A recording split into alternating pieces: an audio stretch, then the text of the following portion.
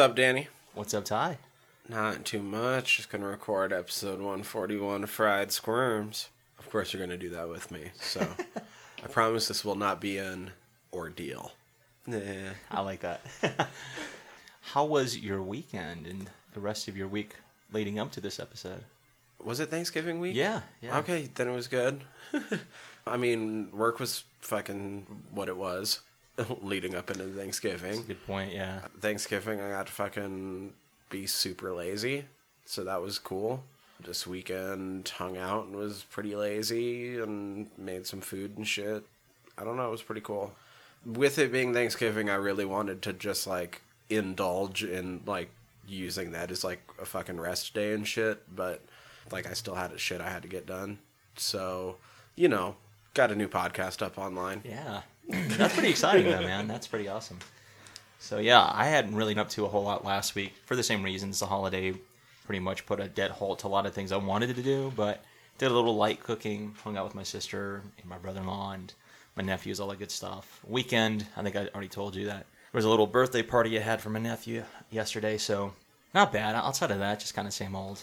Also, I want to say that because I had Thanksgiving off, it fucking completely threw my entire week off, and I've thought it's the wrong day for, like, every day since Thanksgiving. That's a good point. I wish somebody that I knew that I hope that they had a happy Sunday today.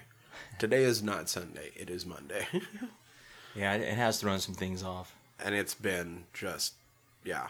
At some point, my brain will click back into what day it actually is. Probably tomorrow, since it's the start of my work week. But I have been just discombobbled all fucking week. You know, with having family in town and having the holiday, things like that, same thing. It's been like kind of a lazy week for the most part. But aside from that, man, did run across a few bits of news, not very much. Same reason. I mean, you're going to hear this episode literally a week after all the Black Friday stuff and Cyber Monday sales and things like that. I kind of perused a few things. There was a couple of things that caught my eye, but I never really pulled the trigger on anything. I guess Cyber Monday is technically still going on, so I suppose I could go take a look at a few things, but I didn't really check anything out on the horror side. Even the shit I did check out, I wasn't too impressed with this year's Cyber Monday deals. I'm kind of in the same boat, to be quite frank, but that's okay. I mean, you know, they can't all be winners. Yeah. It's okay. Or at least out of the shit that I want to buy. There's a couple things where I'm like, oh, I already bought one of those. So Yeah, there are some things I would have never liked to mind. have had, but I was like, I can wait. That's not a big deal. But as far as a news front, I've got 3 bits of news, and that will round out what I found interesting this week. But one of them involves an actress, Elizabeth Banks, and I did see that she's going to star and direct in Invisible Woman for Universal, which is pretty interesting. So from what I understand, it's kind of a new take on the 1940s Invisible Woman. This is an original pitch by Banks. Apparently, some of the stuff that it talks about here is that it says that the tone is similar to Thelma and Louise and If They Met, American Psycho. Okay. It's like, all right, we'll see what happens there. I dig Elizabeth Banks. I know she's been catching some heat lately for some comments she made regarding the latest Charlie's Angels movie. Whatever. Most of that heat probably isn't as warranted as people like to think it is. But I dig her. I hope her all the best. We'll see how interested I actually become in this project when we get a little bit closer to it. I'm right there with you. All right, so the next bit of news I have involves a release for the first time on Blu-ray. And for fans of the William Castle-produced Bug, it is getting an official Scream Factory release on March 10th, 2020. And this is the 1975 horror film. So, just like anything else, it's always going to be full of really cool featurettes, behind-the-scenes stuff, some commentary. So, for those who are interested, check it out next year. And then the last little bit involves another first-time release, and that's from Arrow Video. And they have announced that they are dropping the One Missed Call trilogy for the first time ever on Blu-ray. So, for those who are curious, you can get it here in the States, the United Kingdom, and in Canada in February of 2020.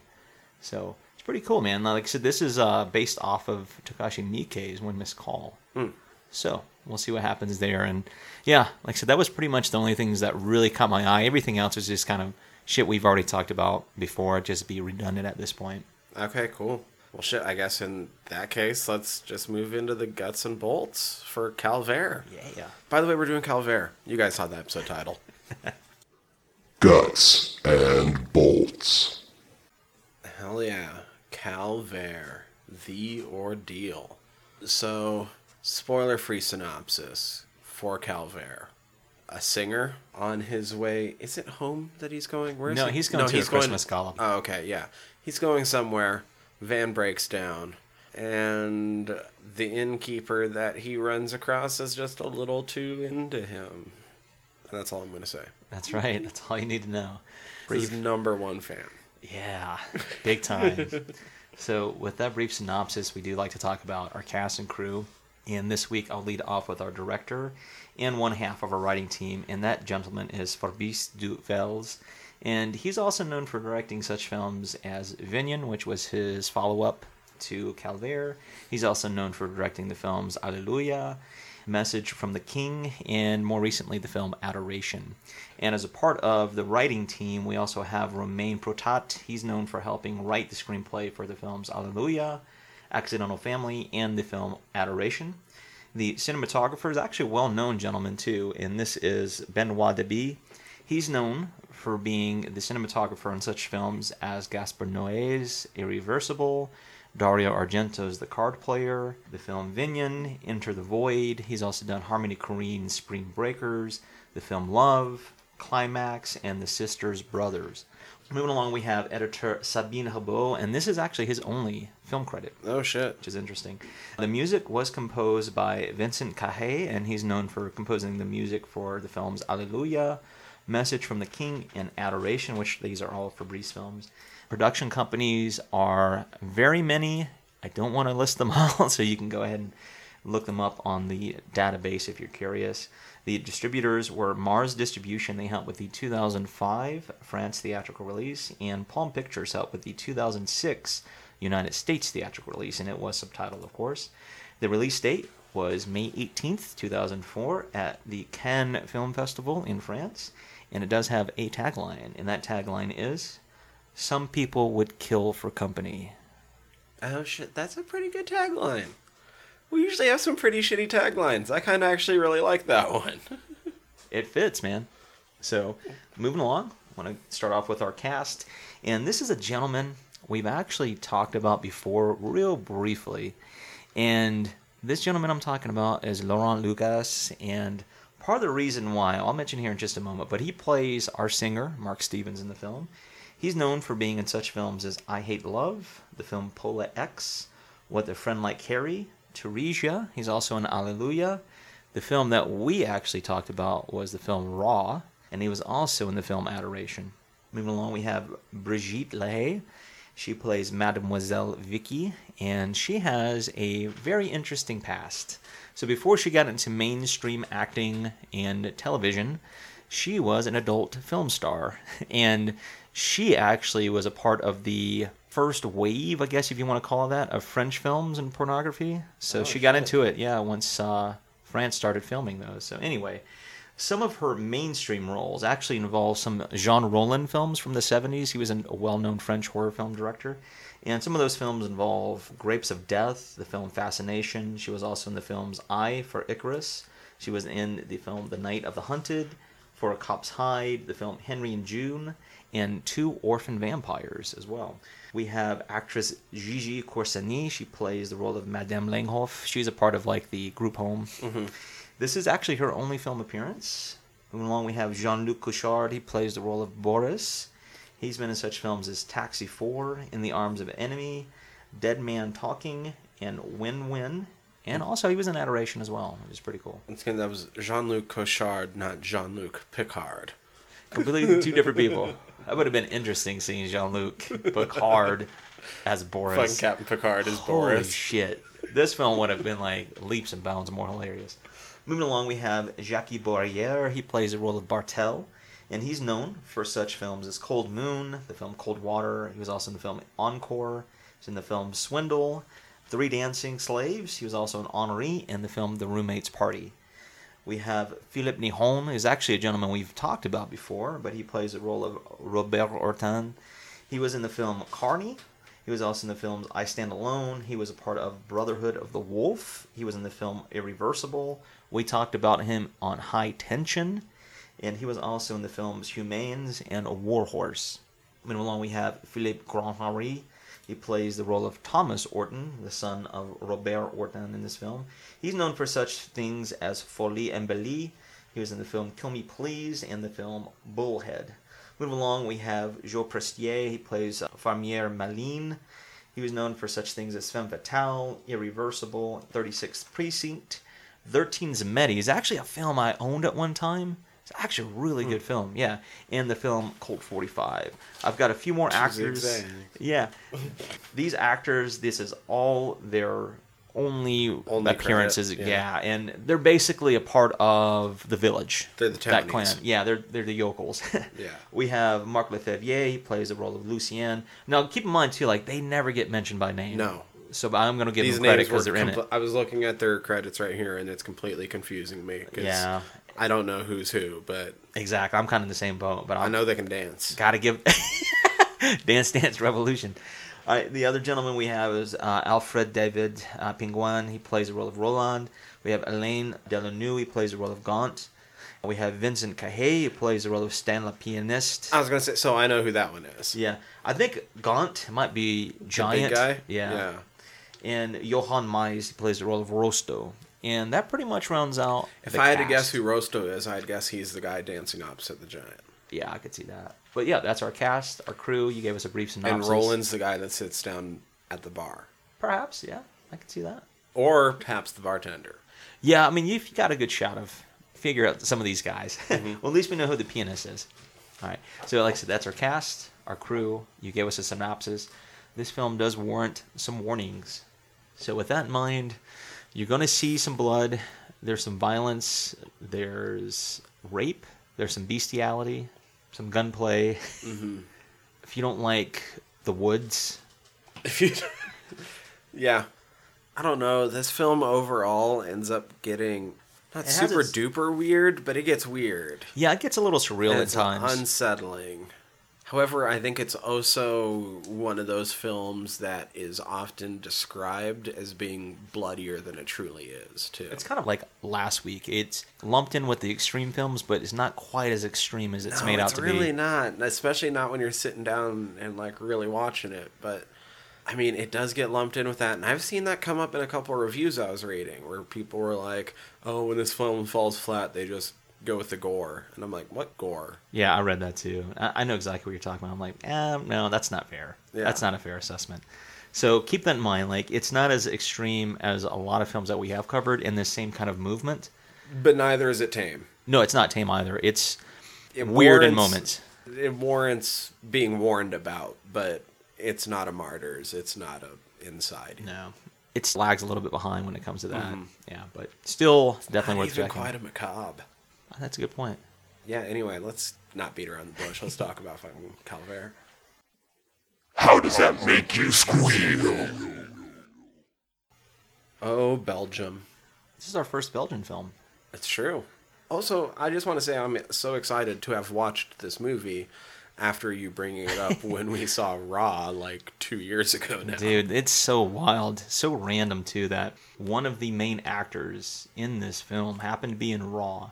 And Raw was a film that you and I, we checked it out at the Roxy, which was really cool. But Shout out Roxy. Yeah, shout out once again. But just like sitting there and like, holy shit, I know who this fucking guy is, and you know, relaying it back to you and then confirming it. So it's like, cool. That's kind of a cool talking point, not only for that film, but as a segue into talking about Calvaire as well. So this is one I've been kind of high about for a while, and I am glad that we're finally talking about it. Well, yeah. But yeah, as far as reviewing it, man, I'm glad we're finally getting to do it today. I now know why you were so excited to see who the father was. Like, that makes complete sense. This movie weirdly feels weirdly in line with a lot of the other movies we've been watching this year. This is right? almost like Wicker Man-y. A little bit, yeah. At times, I was also like, this is almost kind of Texas Chainsaw Massacre-y. But you know what? But I'm wondering if you picked this up. Because I felt there was one movie that this resembled more than those two, though. I'll give you a hint. It's on the fucking wall. Oh, probably Baskin. I was thinking Tusk. Oh, you know, that's a good point, too. And the captive part of it, yeah. That's a very good point, dude. I wasn't thinking about that. I was like, Kevin Smith probably never saw this movie. If he like, has, I know hats that, off to Kevin. I know that he likes some horror. Like, he's not super into it, but I know he likes some horror. We've pointed out, like, Aben Cooper. Aben is partially because of fucking Reflecting Skin. That still like, baffles me that he knew about that and chose to use that reference too. But this and Tusk are remarkably similar. Not just captive, but, like, the transformation aspect. Dude, it's crazy. And the way Boris constructs his really badly told lies reminded me of how Michael Parks would sort of shift back into being a simpleton at times when he was confronted with shit. That's a good point. But yeah, the similarities are uncanny. I mean, maybe it's just because I always have Kevin Smith on my brain, but and that sounds just as weird as you want to take it. But no, I mean, I do like that comparison, though, because it does make sense the more that you kind of see how the things unfurl in this film. Yeah, but I like it. But like I said, I do have a bit of history with this. Like I said, I bought this film probably like 2006, somewhere in that range, 2005, 6, or whatever. And like I said, as soon as I watched it with some friends, like, wow, this movie is super bizarre. It came out, like I said, around that same time that films like High Tension and Inside were coming out. So, and once again, because it was labeled as one of those extreme kind of disturbing films, I put it on my watch list, so to speak, and found a copy, and the rest is history. But like I remarked earlier, I don't feel like it quite warrants that extreme It's not label. extreme. No. But It's I can not a understand the gore fest. disturbing. No, it's not. Certainly is not. And that's kind of... Disturbing, yes. Yeah. I get that. Absolutely. There was a comment with my little viewing party last night where there was a comment like, is this really a horror film? And I was like, yeah, but it's not. It's a psychological horror. That's what I was explaining. It's like, it's not your traditional slasher with gore and blood and, you know, the usual tropes. It's not trying to scare you. No, this is more of But you're witnessing his breakdown as this happens to him. absolutely. It is very psychological. Plus, it's just, like you said, fucking weird and off-putting. Anyway, I didn't know much about it other than it gets weird at the end. That's what I knew about it. And that it was often lumped in with, like, the more extreme shit. But going in, I made a couple assumptions. And maybe it ended up flavoring even a couple of the things that, as long as I took good notes, that I might point out later. But if I didn't take good notes, I'm too high to remember right now. So some of my observations might go unsaid in this episode, I suppose. But That's okay. I was expecting something a little bit more overtly religious. With Calvaire, I was thinking of the fact, like, well, that's French for both Calvary and ordeal. Right. Calvary is a type of cross. Ordeal could just as much be a reference to the Passion of the Christ. Yeah, so you're absolutely right. It has huge religious overtones. Not only does Calvary represent the cross, but it's also another name for Golgotha, where Christ was crucified. So, yeah. And we're in the spoiler section. A crucifixion happens. You're right. But it also wasn't quite as there as I assumed it was going into it. Right. I did a little research, and it might give it a little bit more credence, so to speak, when it comes to that particular argument. But this film, like the way it plays out, without us actually going into it, it reminded me of a couple different things. It reminded me of like fairy tales as well, because it is set in the woods. So there was a couple of things that reminded me of maybe like Red Riding Hood and Seven Dwarves. Not necessarily to that extent, but I think maybe some of the allusions to that, perhaps. I was going to point it out later, but I guess while I'm still thinking about the sort of pseudo-religious aspect of it, it's not quite like a Jesus allegory, but it's kind of Life of Brian. You know what I mean? It kind of is. It's a guy who doesn't have anything particularly special about him. He is a singer and he's all right. Yeah, I mean, But he's decent. playing assisted living facilities. And, you know, Yeah, just living that's out of his his van. circuit, living Yeah. out of his van. But people are weirdly attracted Drawn to him, yeah. and deify him in weird ways, but twist his image against his own will, ultimately. And thinking of the Christ and religion parallels is the only way to make the end of this movie work. Yeah, absolutely. With the guy who just, like, tell me you loved me as he's dying. Yeah, so I guess with that, we can kind of segue into the film and how, you know, how it unfurls, why we're bringing these points up in the first place. So right off the bat, you know, you get our lead actor, Laurent Lucas. And like I said, this is quite a departure from his role in Raw, right, where he's just very minimal. But we find out he is a singer, right? He's performing at this group home. He's kind of wooing some of the older crowd.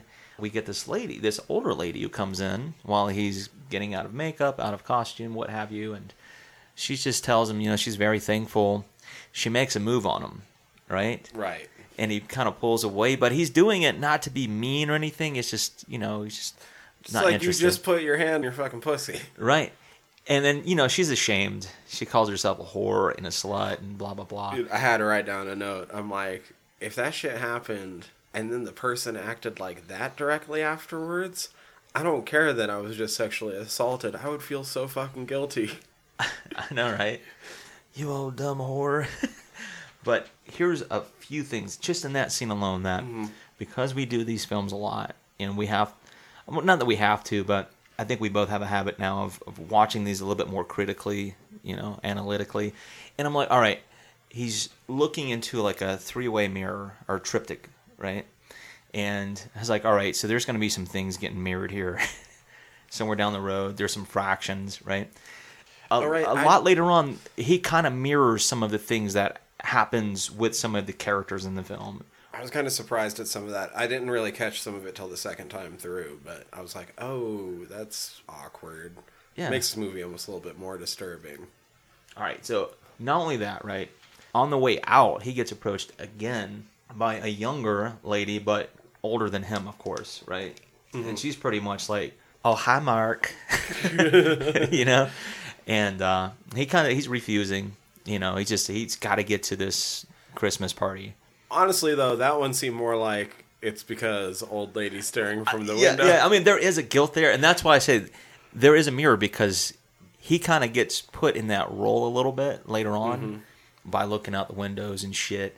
But ultimately what he's doing is he's driving down the countryside.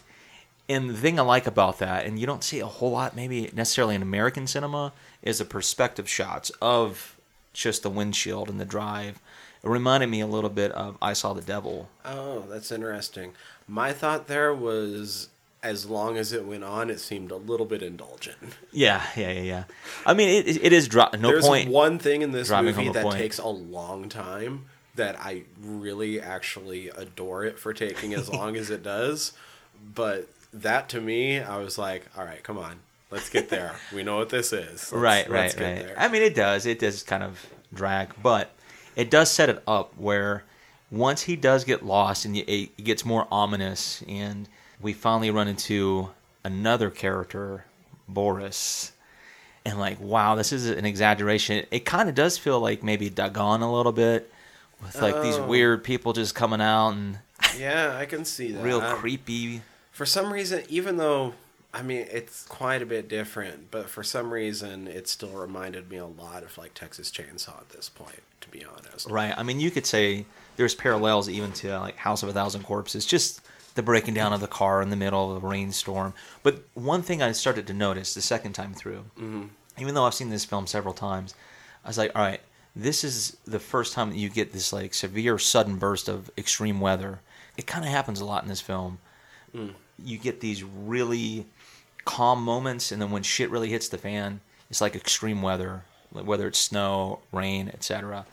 What kind of puzzles me, doesn't puzzle me, like I don't care that much, I guess. And that's not to say I didn't enjoy this movie. I enjoyed this movie, but there doesn't need to be a reasoning for me to enjoy it any more or any less. But I do find it weird that Boris is the only character that's not affected by Mark. Oh, hi, Mark. Yeah. Because I just got done talking a lot of real nerdy shit, and one of the things I noticed about Mark, I mean, it's like he automatically casts a fucking charm spell on whoever's around him, and he doesn't even know he's doing it. You're right, but with Boris, he pretty much tells him to shut his mouth. He's like, when I say be quiet, I mean shut your fucking mouth. Yeah. I wrote, like, dude has charisma at 20, and all of his other stats are just nothing. He definitely doesn't have the intelligence or wisdom to get the fuck out of his situation. Oh, man. Or the strength to fight his way out of it. No, he's just very... Or the dexterity to worm his way out of those fucking ropes later on. Jeez, man. My mind was already thinking about how am I getting out of this snare when that happens much later on. But even with the introduction finally to Bartel, letting him have the room and all that stuff. There's a transition that happens. Maybe I'm reading too much into it, but I've also seen some stuff that you could argue a little bit perhaps with this idea, is when he falls asleep or when he goes to sleep, he's laid out with his clothes on and he wakes up with his shirt off and stuff. And it's like, well... Oh, I was curious if Bartel did that. All right, you can argue that because you don't know for sure, but it's like, that's kind of an odd transition shot because, it sets up things later on. But I've also seen that you can make an argument. It was a little like Dracula, in a sense. He's inviting in a traveler in for the night. Later on, he serves him food, but he doesn't eat. He watches, essentially. Mm-hmm. I was like, it could be a reach, but I could see that too. Yeah, even the transition from that night where it's raining into the next day, it's kind of nice and sunny, a little bit outside. But what we learn, like I said, is Bartel is setting Mark up. We don't know that initially at first, but that's essentially what it is he's setting him up. He's making these phone calls that we find out he's not really making. I was all over Tusk at this point. I was like, yep, like I know exactly what's going on. Well, I mean, we watch enough of these that I bet we could. It's interesting to see how he's setting the things up because he warns him too when Mark decides he wants to take a walk in the woods. He's like, you don't go down in that village. And he's almost like cracking up at that. I mean, like he wants to almost cry. It's like, ooh. The whole twist with the village is what set this movie apart for me. Because most of the time, he's making that stupid plea for him not to go to the village because then he's going to get help. He's not going to be able to keep him to himself. And the truth is the village is just as fucked up, if not more fucked up than he is. Yeah, so, I mean, his warning did hold like, it's value. A legit warning. Right, it wasn't like you were saying, like, oh, if you go down the village, you're going to run away from me. It's like, I don't go down to the village.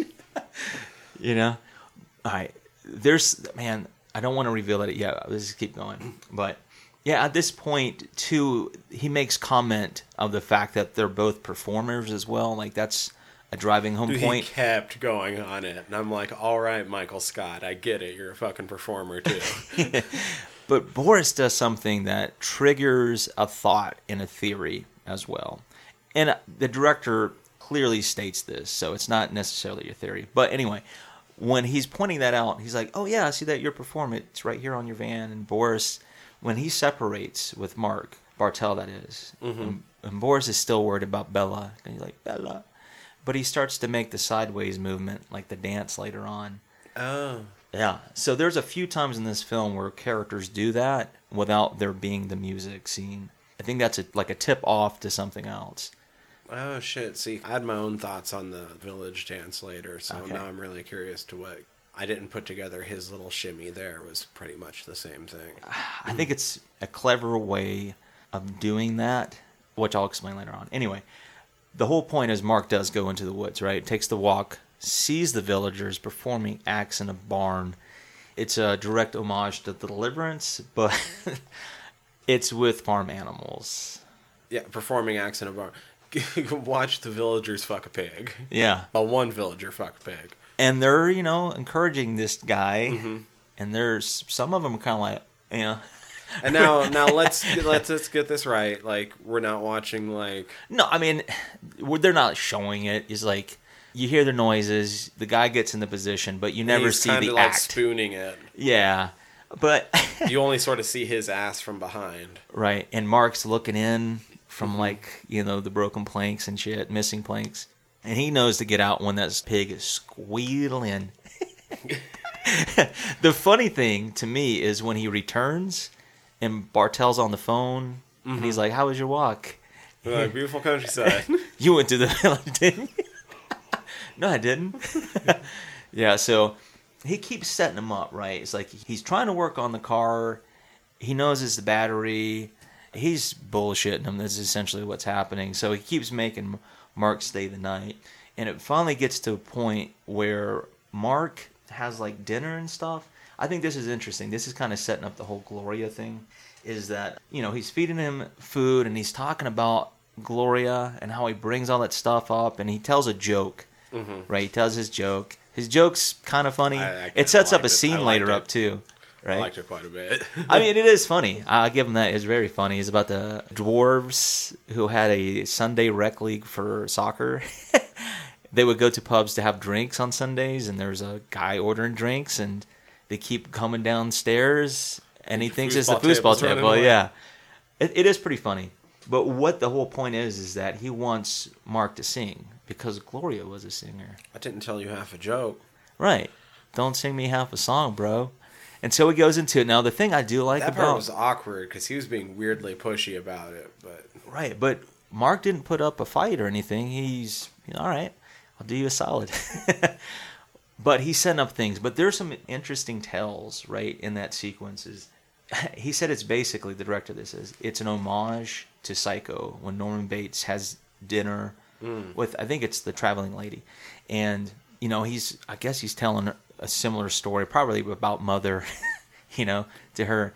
But for me, the thing I started noticing was you start off more with like just a portrait shot, essentially, of Mark. And the more you have those one-on-ones, it starts to pan in on him to kind of show a little bit of like this transition.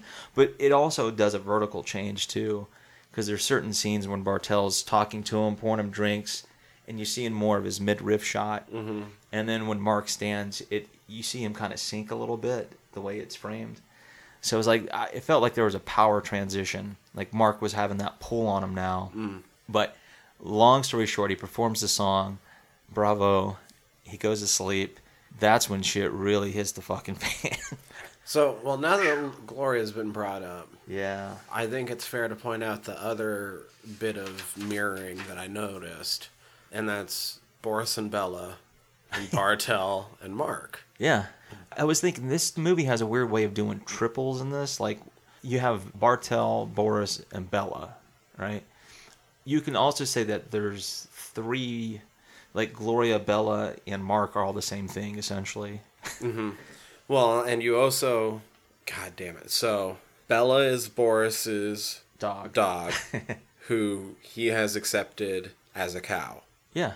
The cow belongs to the son of High Tension. Yes. Bartel ends up turning Mark into Gloria, who is his love, who High Tension also had a thing for. All right. That's, I mean... And yeah. It's implied that she was sleeping with all the town, but the person who's making that implication isn't quite in his right mind, obviously. So. Right. All right, so this is going to be wild. And when the director states this, I know what he means, but it's still hard to try to wrap all those pieces together like that. So the director said that this is essentially a story about two characters, with Bartel and everybody else being kind of figments of him, that they're all the same character. Like the old lady, Vicky, the woman who's all these people are exhibiting like you were saying, like this weird deity messianic relationship with Mark. And with the villagers, they're all supposed to be Bartel, which is interesting. I even think, like, so the way that this story's told, it's hard because he has all these individual encounters, Mark, that is, with all these characters. Mm-hmm. So it's hard to tell if, like, he's also, like, maybe hallucinating and projecting things. I don't know. But the director said Bartel is essentially all these other characters, too. He's just setting up a larger story. He said this is an allegory for, like, the religious theme with Jesus. But it's kind of told through Gloria as, like, the Eve character. But Mark is the Jesus figure, because what he's doing essentially is he's bearing the sins of Gloria, right?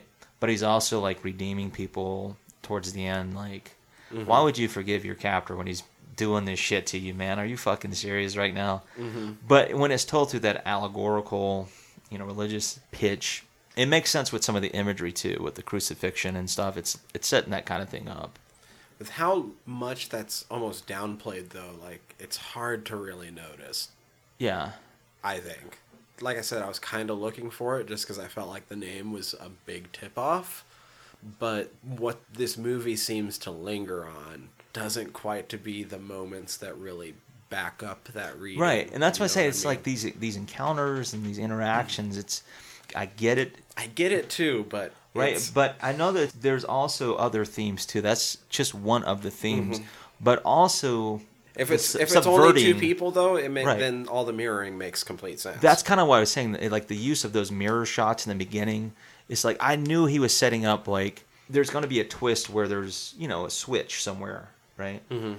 The other theme I was want to get at was you can see like Mark, typically those interactions that Mark has, like being idolized and people throwing themselves at you, that's typically what women experience, with men. That's something I was noticing too. I'm like, oh, this is awkward. Right, but that is one of the themes in this film is instead of it being a female character in that role of Mark, right, you put a male in that position and you have both women and men doing the same thing. Essentially, it's the only difference is he said that women, they tend to police themselves, so that's why like they're not as pushy to like pursue as a Bartel character, the male figure, but they treat Mark the same way like a woman. That's why they turn him into a woman. Like even the use, maybe you could say with the calf and the pig, the way that they're treated, or the way Boris treats Mark like a pet when he finds him in the snare until he bites him. It's like the way that men treat women, apparently. No, I can see that all over. Right, and so that's what I'm saying. You can read so many different things depending on which angle you want to come at it, whether it's the religious angle and or, the subversion of the male and female role. The religious angle feels more like a Life of Brian type scenario to me, I especially think because that's this movie is kind of darkly comedic. Very good way of looking at that. I could see that for sure.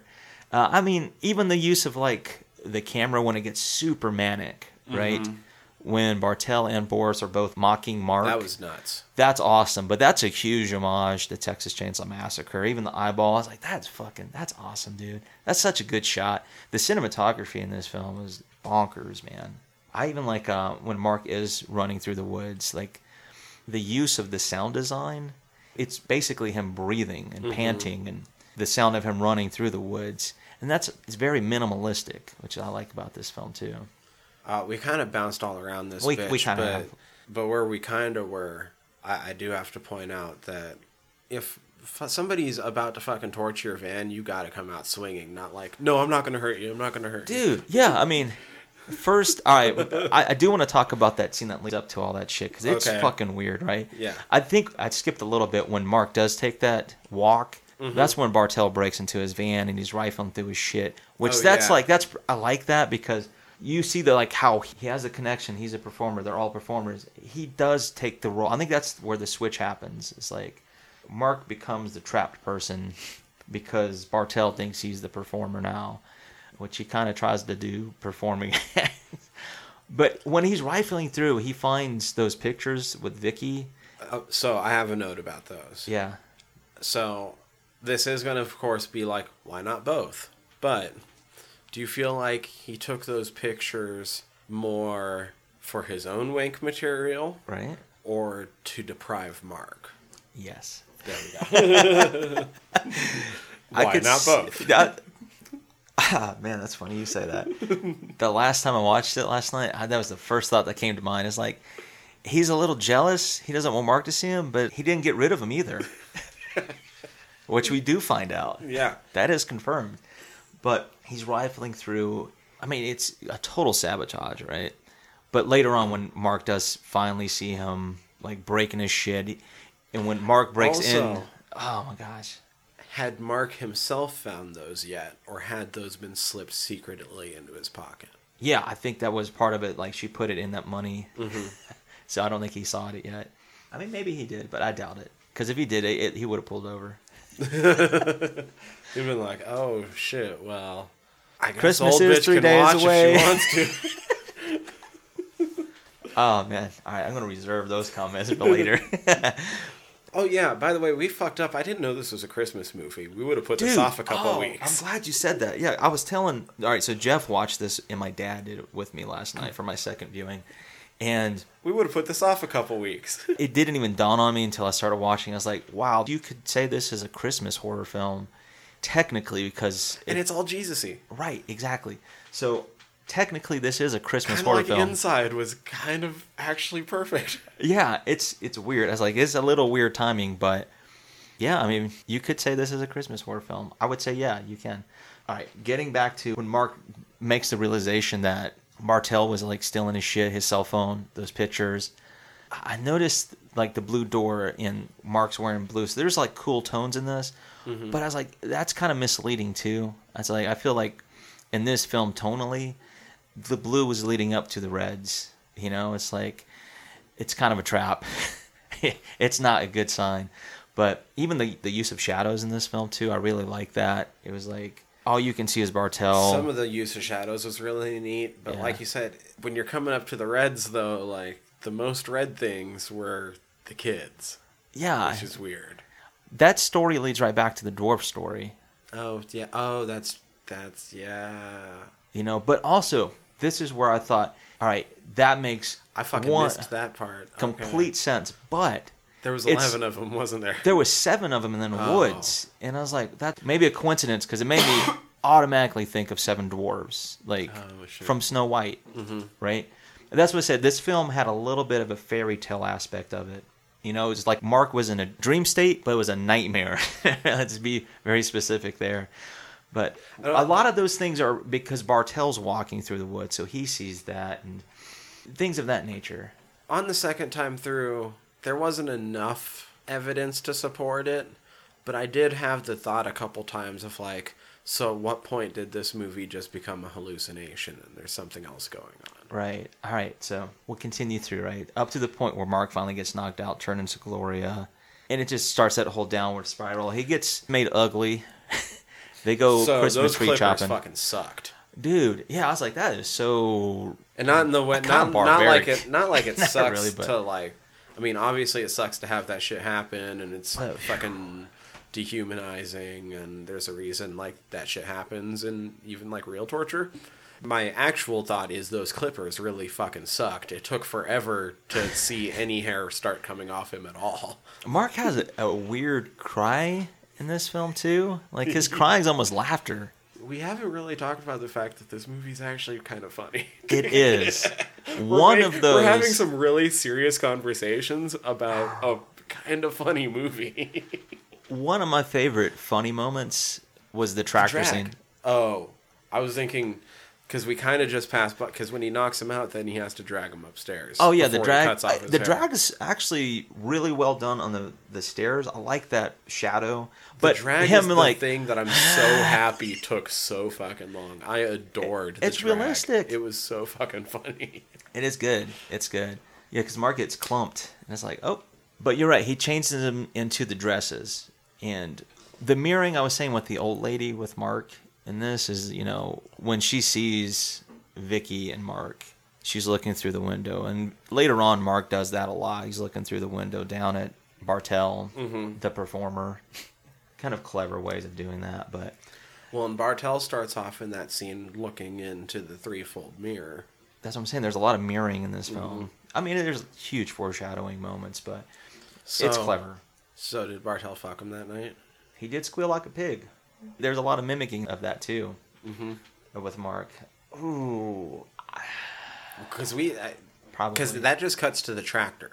Like we see them start to fucking spoon, and it holds on the spoon. It holds on the spoon just long enough to be uncomfortable. That's true. I saw some hip thrusts, just a little bit, yeah, but we don't know. For sure. He did wake up happy. 100% the way. Bartell was super happy the next morning. That's true. Because he was going to go cut down a Christmas tree, right? He's going to make Gloria decorate it. But he does that like up and down motion with them for the carnival rides. I'm like, man, that motherfucker. So dehumanizing. And even like when he does drive off, he does like the little parade song. I'm like, this is ridiculous. But it's good. I mean, it's clever. It lends its hand to like this guy's cracking jokes while this guy is being dehumanized. Mark runs away. Like I said, he finally runs into that trap. And I'm like, dude, you gotta at least try. You gotta try to get out. But he's fucked. And that's dude, I had the same fucking... I'm like, snare traps work on animals because they don't have hands at all. Come on, Mark. Like, yours might be tied up, but You can If you still just maneuver like it. back up into the tree, you can probably untie you. something. It'll loosen a little bit. Or you can do something. You can do did something nothing. more than what you did. He did Because what you nothing. did is absolutely nothing. Because he can probably, like, if he just backs up to the tree, he can probably... I've never used a snare trap. I don't know Yeah, like I'm not how sure it gets either, sets up.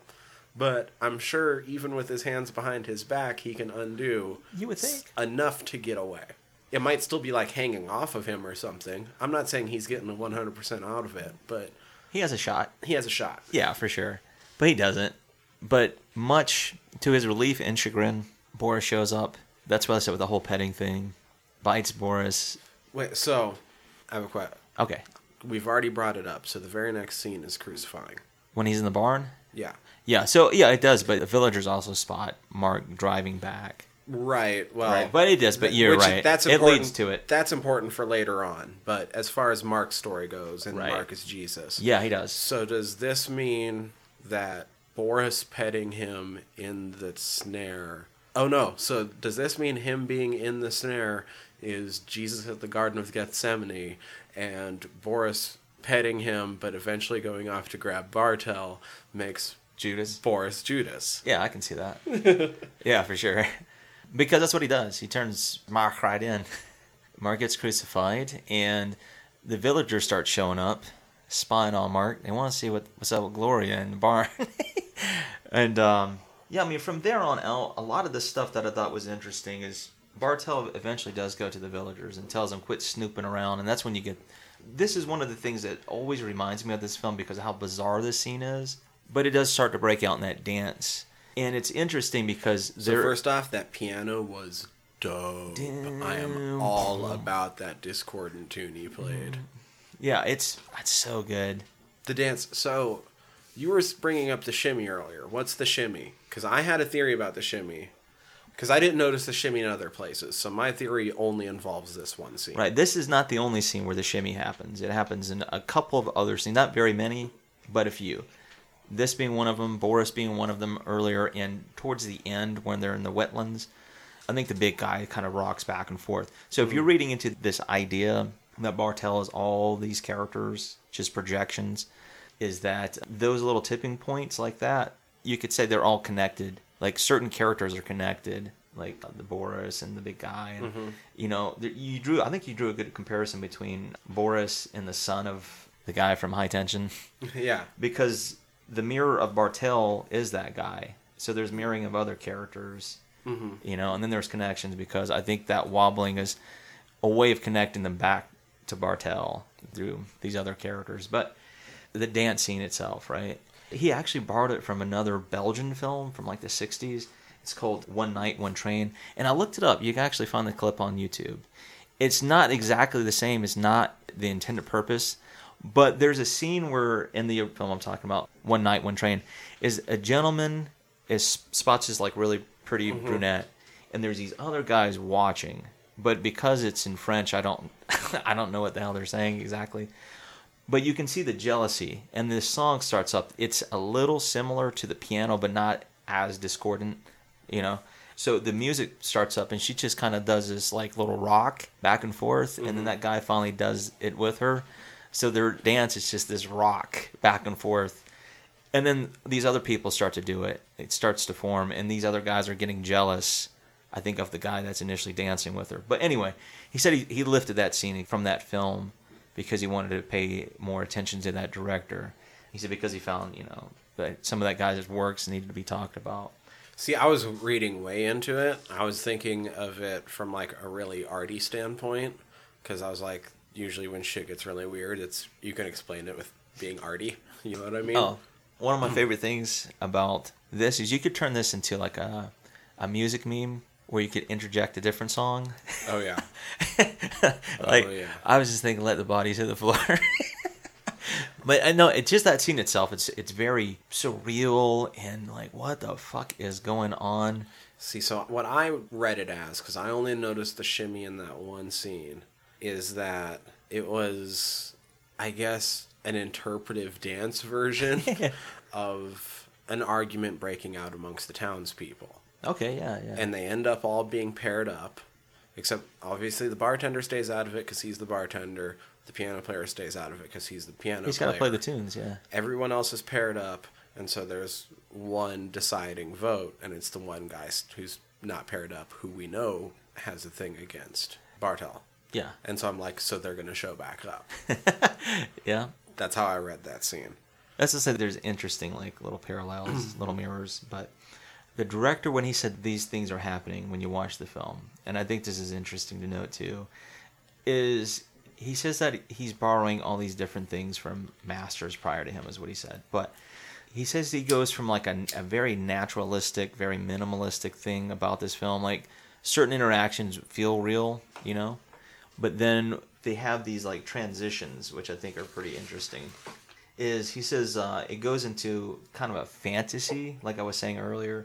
Like he said, there's certain elements that come into play, and he uses certain cues, which I thought was interesting too. If you read into like the whole patriarchy and the subversion I was saying about Mark and the female role, is you see these portraits of men in certain scenes. Yeah, I did notice portraits of men. Right, Kind of but it's always like these older men almost felt like these. In a weird way, it does look like a father figure, kind of looking sternly down, you know.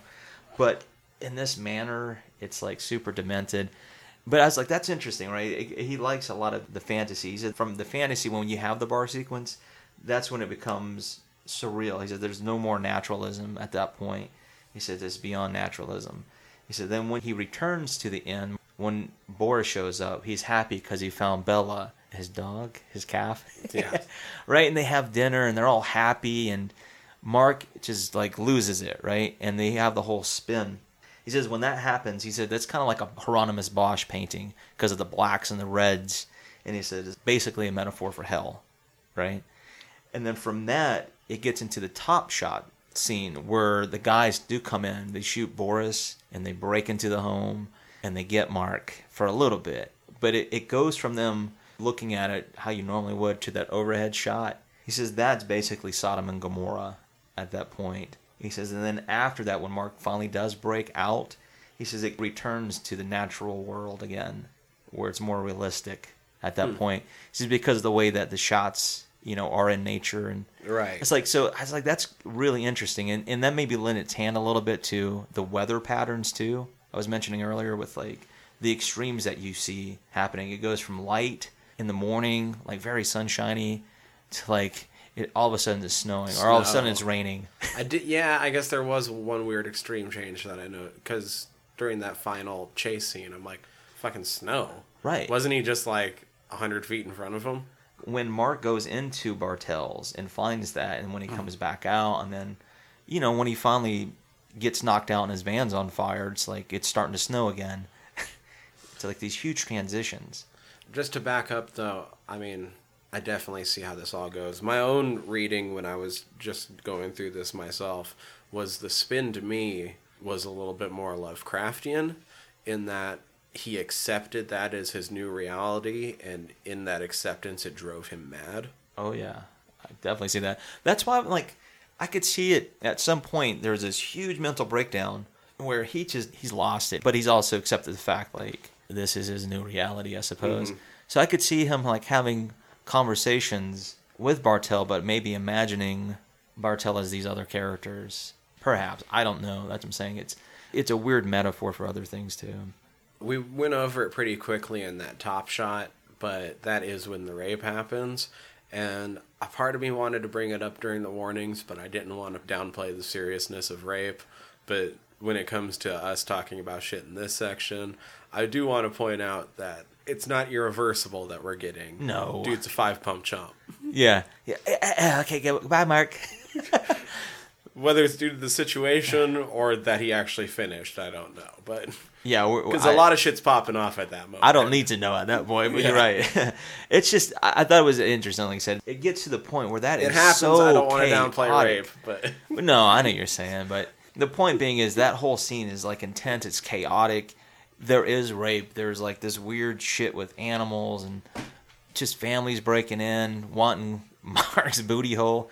It's like, what is going on? the villagers just going with him being Gloria. Yeah. So the thing when I remember way back when I was thinking that too, like, oh shit, like the dude from High Tension was fucking Gloria, and all the townspeople probably had their turn with her too, but now they're resorting to, pigs and cows and whatnot because there's no women around.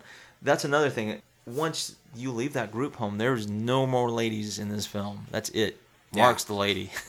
If that's the way he's swaying, that's where he should have got it in while he could, because... Oh, man, I know. I mean, but he is very... He's an artist. He is an artist, right? It's hard to know the depth. They don't understand. Down there, they don't understand that we're artists. You're right. I thought that was a clever way of, like, the making villagers that connection. aren't artists. No, they're not. They're not artists like us. Well, I mean, that could be argued.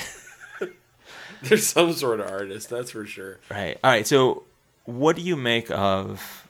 I mean, we've already kind of alluded to it a lot. The only way that the end of that chase works is with the religious allegory. That's what I was going to say, is like, why else would they throw that right there in that scene? And then forgiving the guy right there at the end. But, all right, after all that plays, even the end, right? It just goes to all these scenic shots. Yeah. Right. Trees. Here's trees. Right, and... He's still lost in the woods. Yeah, exactly. Like, what do you make of it? There's no happy ending. You don't know what happens to Mark. Do you think he's singing anymore after that? No, dude. He's dead out in the woods. Yeah. Realistically, he's dead out in the woods. All right, there's a shot I meant to mention. I talked to Jeff about this last night, too, because he wanted me to mention this about his thoughts. He said what he liked when Mark was driving... through the countryside, and it got like really dense with fog and the woods, and then it would like clear up in spots. He said he liked that because it was a way of giving him a false sense of security. Like when he couldn't see, that's when like dread usually supposed to set in. But then you have those open patch, you're like, okay, phew, I can see again. But all he's doing is digging himself further into those woods, right? And the shot that I liked, I thought it was a really interesting shot. You can read into it this way. When Mark is looking at the map when he's lost and he's trying to figure out where the hell he's at, the whole map just looks convoluted with all these roads and just branches. And then when you see the outside, and if you look at the windshield, you get to see a reflection of the trees, and it's just a mass of branches coming off. I don't know if it was intentional, but if it was, it's super clever for saying that not only is he tangled in the woods are actually projecting that onto him right through the windshield. But it's like there are some really clever shots in this film is what I'm trying to get at too. But that one really lends its hand into how I felt like the story unfurls. This movie is cool. It weirdly feels like a lot of other types of movies. Like I said, I mentioned 3 movies over and over again. Yeah. Texas Chainsaw Massacre, Tusk. Well, you mentioned Baskin, and that also holds. Especially with like the trip through the fog in the van and shit. That's what I thought. I was like, I wonder if he lifted that a little bit. And the descent into insanity. And right. I mean, there's ascension and descending in this film a lot, too. Dagon works. I mentioned because it kind of feels like a Wicker Man, too. Oh, yeah. Yeah, you're right. Very cultish. Mm-hmm. The same sort of weird, you're suddenly in this scenario and there's not really realistically any way of it ever going better for you. Yeah, once you're there, at that point he was done for. Especially with who he is. Yeah, I think the Lovecraftian angle... Because he doesn't do shit, by the way. No, he doesn't. He doesn't resist at all. Even the Lovecraft angle, I think, works a little bit in this film, too. Like mostly towards the end. I don't think all the way through. No, not all the way through, but it's just the tone, perhaps. It's like he's thrust into this world where, hey, he's fucked. It's already done. You know? That was his fate. It was already sealed. I liked all the things you were bringing up, especially with... I definitely noticed how he was basically put into the women's role. I didn't notice the scene... I hadn't thought about the importance of where they were placing those portraits of the stern-looking old white men. Well, yeah, because it took me a little while to kind of notice that. But that also kind of weirdly makes this movie like a horror movie for guys about the patriarchy. Absolutely, dude. Some of those things that I was going to mention, too, with that, where it lends its hand to what you're saying, is Bartel, when he is having the dinner scene with Mark, I think the first time where he gets Mark to sing, is you see like it looks like a drainage pipe So it's kind of a metaphor for him that he has an empty hole, which is Gloria, that's being filled by Mark. But an interesting to Filling note. that drainage pipe. Yeah. El poop hole. But the fact that Mark was crucified not as a man, but as a woman, Gloria, is another way you could say that. I think I mentioned it a little earlier, is, I can't believe you made me do this. it's kind of a comment that religion, you could say Christianity in this case, it's misogynistic because Eve gets crucified for the downfall of man. And so a lot of, this is not my, don't take this the wrong way. But in this telling, right, men project all their transgressions, all these past things that happened to them with relationships with women, so they cast it on the next woman. So there's always suffering, right? So men are projecting the downfall of things because of Eve, and so women bear the brunt of our sins, our transgressions, etc. So him being crucified as a woman is he's getting crucified because of Gloria's sins, not because of what he's done. I wish they would have focused on the crucifixion a little bit harder. Yeah. Well, when I was discussing that with my dad, he was like, "What is this film trying to say?" I was like, "Well, you can read into it different ways." I think it would have drove in thinking about it in those ways a lot more. Yeah, he said he didn't want to rely too much on cliche. He's he just wanted to do it just enough where it was still a little ambiguous, but you can kind of see what he's trying to do. Mm-hmm. I understand what he's getting at because he made the comment, and this is kind of like what Lars von Trier said. This a little bit of a spoiler is Lars von Trier in his last film that I watched. I'm not going to mention it because it'll give it away. But his statement is the way that artists do their pieces. Their first piece is their way of trying to make a statement without paying too much homage and cliche to the people that influenced them. And it'll be interesting to see how his career pans out, because there comes a point where if it holds true with Lars von Trier, you become obsessive compulsive, and then you become lazy, and then you don't give a fuck what people say, and you make shit for your own reasons. It doesn't have to have a way of having a story told to you on a plate, so to speak. It's I made that film for myself. You can find meaning however you want to find meaning. That's kind of what I'm getting at. But the way he said this, he's when he made this film, he wanted to pay, like I said, homage to the films that shaped him. But he also wanted to leave a mark that was kind of true to himself too, I suppose, using different metaphors, different themes, things like that. So it's yeah, because this film is kind of hard to read if you only watch it once, even twice. It's a lot to digest because there's so much metaphors, and do you really see it's just two characters in this film, Bartel and Mark, and everybody else is a figment or a fragment of the Bartel character? Yeah, I don't care what he says. I don't really see that. That's what I'm saying. It's hard for me to... I understand what he's trying to do with that, but it's hard to follow that the way that things get carried out. But it's for him, it was an artistic way of doing it. So I understand what his argument is. That's kind of what I'm getting at. That's about all I have on Calvera. Yeah.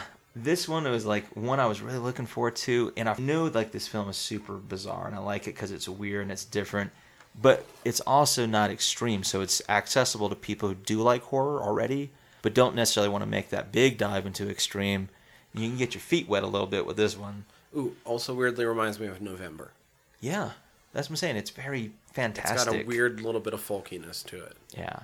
This film is very interesting entry, not only into horror, but that particular time period, too. It slipped in with the French extreme. Mm-hmm. But it's not really extreme in the high tension and inside sense. No, the French extreme is they've got their hard edge, and then you have this Belgian film, and it's like a Belgian waffle. It's bigger and softer and fluffier. Yeah, it's delicious. Still absolutely delicious. All I'm really thinking about right now is waffles. Oh, that does sound good. But yeah, I'm pleased that we got to do this. And yeah, I would say definitely check this out if you want something a little bit more bizarre. And like I said, not quite extreme, but you're going to have some awkward moments. I dug it. We got to figure out what we're doing for Christmas still. Yeah. Or do we have a I think we got between? one in between, yeah. We got to figure out what we're doing next week. But in order to catch us, whatever we're doing next week, please hit subscribe, however you're listening to us currently. You can go check out all of our back catalog over www.friedsquirms.com. While you're there, why don't you go click the links over, check out the rest of the podcast network, Rest of the Network currently has one other show in which you can also hear me. That's General Nerdery. Yeah. Talk about all sorts of nerd shit. We just recorded episode 4. We're recording every other week, but we do have a backlog currently, so I'm going to be dropping one a week until we're all caught up. Nice. So I think before the end of the year, or right around the beginning of the new year, we should already have 4 episodes out. So Nice. I would super appreciate it if you guys would go check all that shit out. You can hit us up through the website or by emailing us, squirmcast@gmail.com. Follow us on all the social medias. Those links aren't up on the website yet, but you can search Fried Squirms on any of them and find us there. Yeah, for sure. And once again, like if you want to give us recommendations, maybe for the upcoming holiday season for a Christmas episode, or Yeah, hit us up. Be a like, Festivus. But yeah, definitely hit us up. Let us know what you think. we want to see the Wrath of Kwanzaa bot. Yeah, I mean, there might be some hidden gems we have no idea about. But we also like suggestions. And once again, if you have a film that needs some eyeballs on them, we're up for reviews as well. That's right. But until then, I'm Tyler. I'm Danny. Fried Squirms Out. out.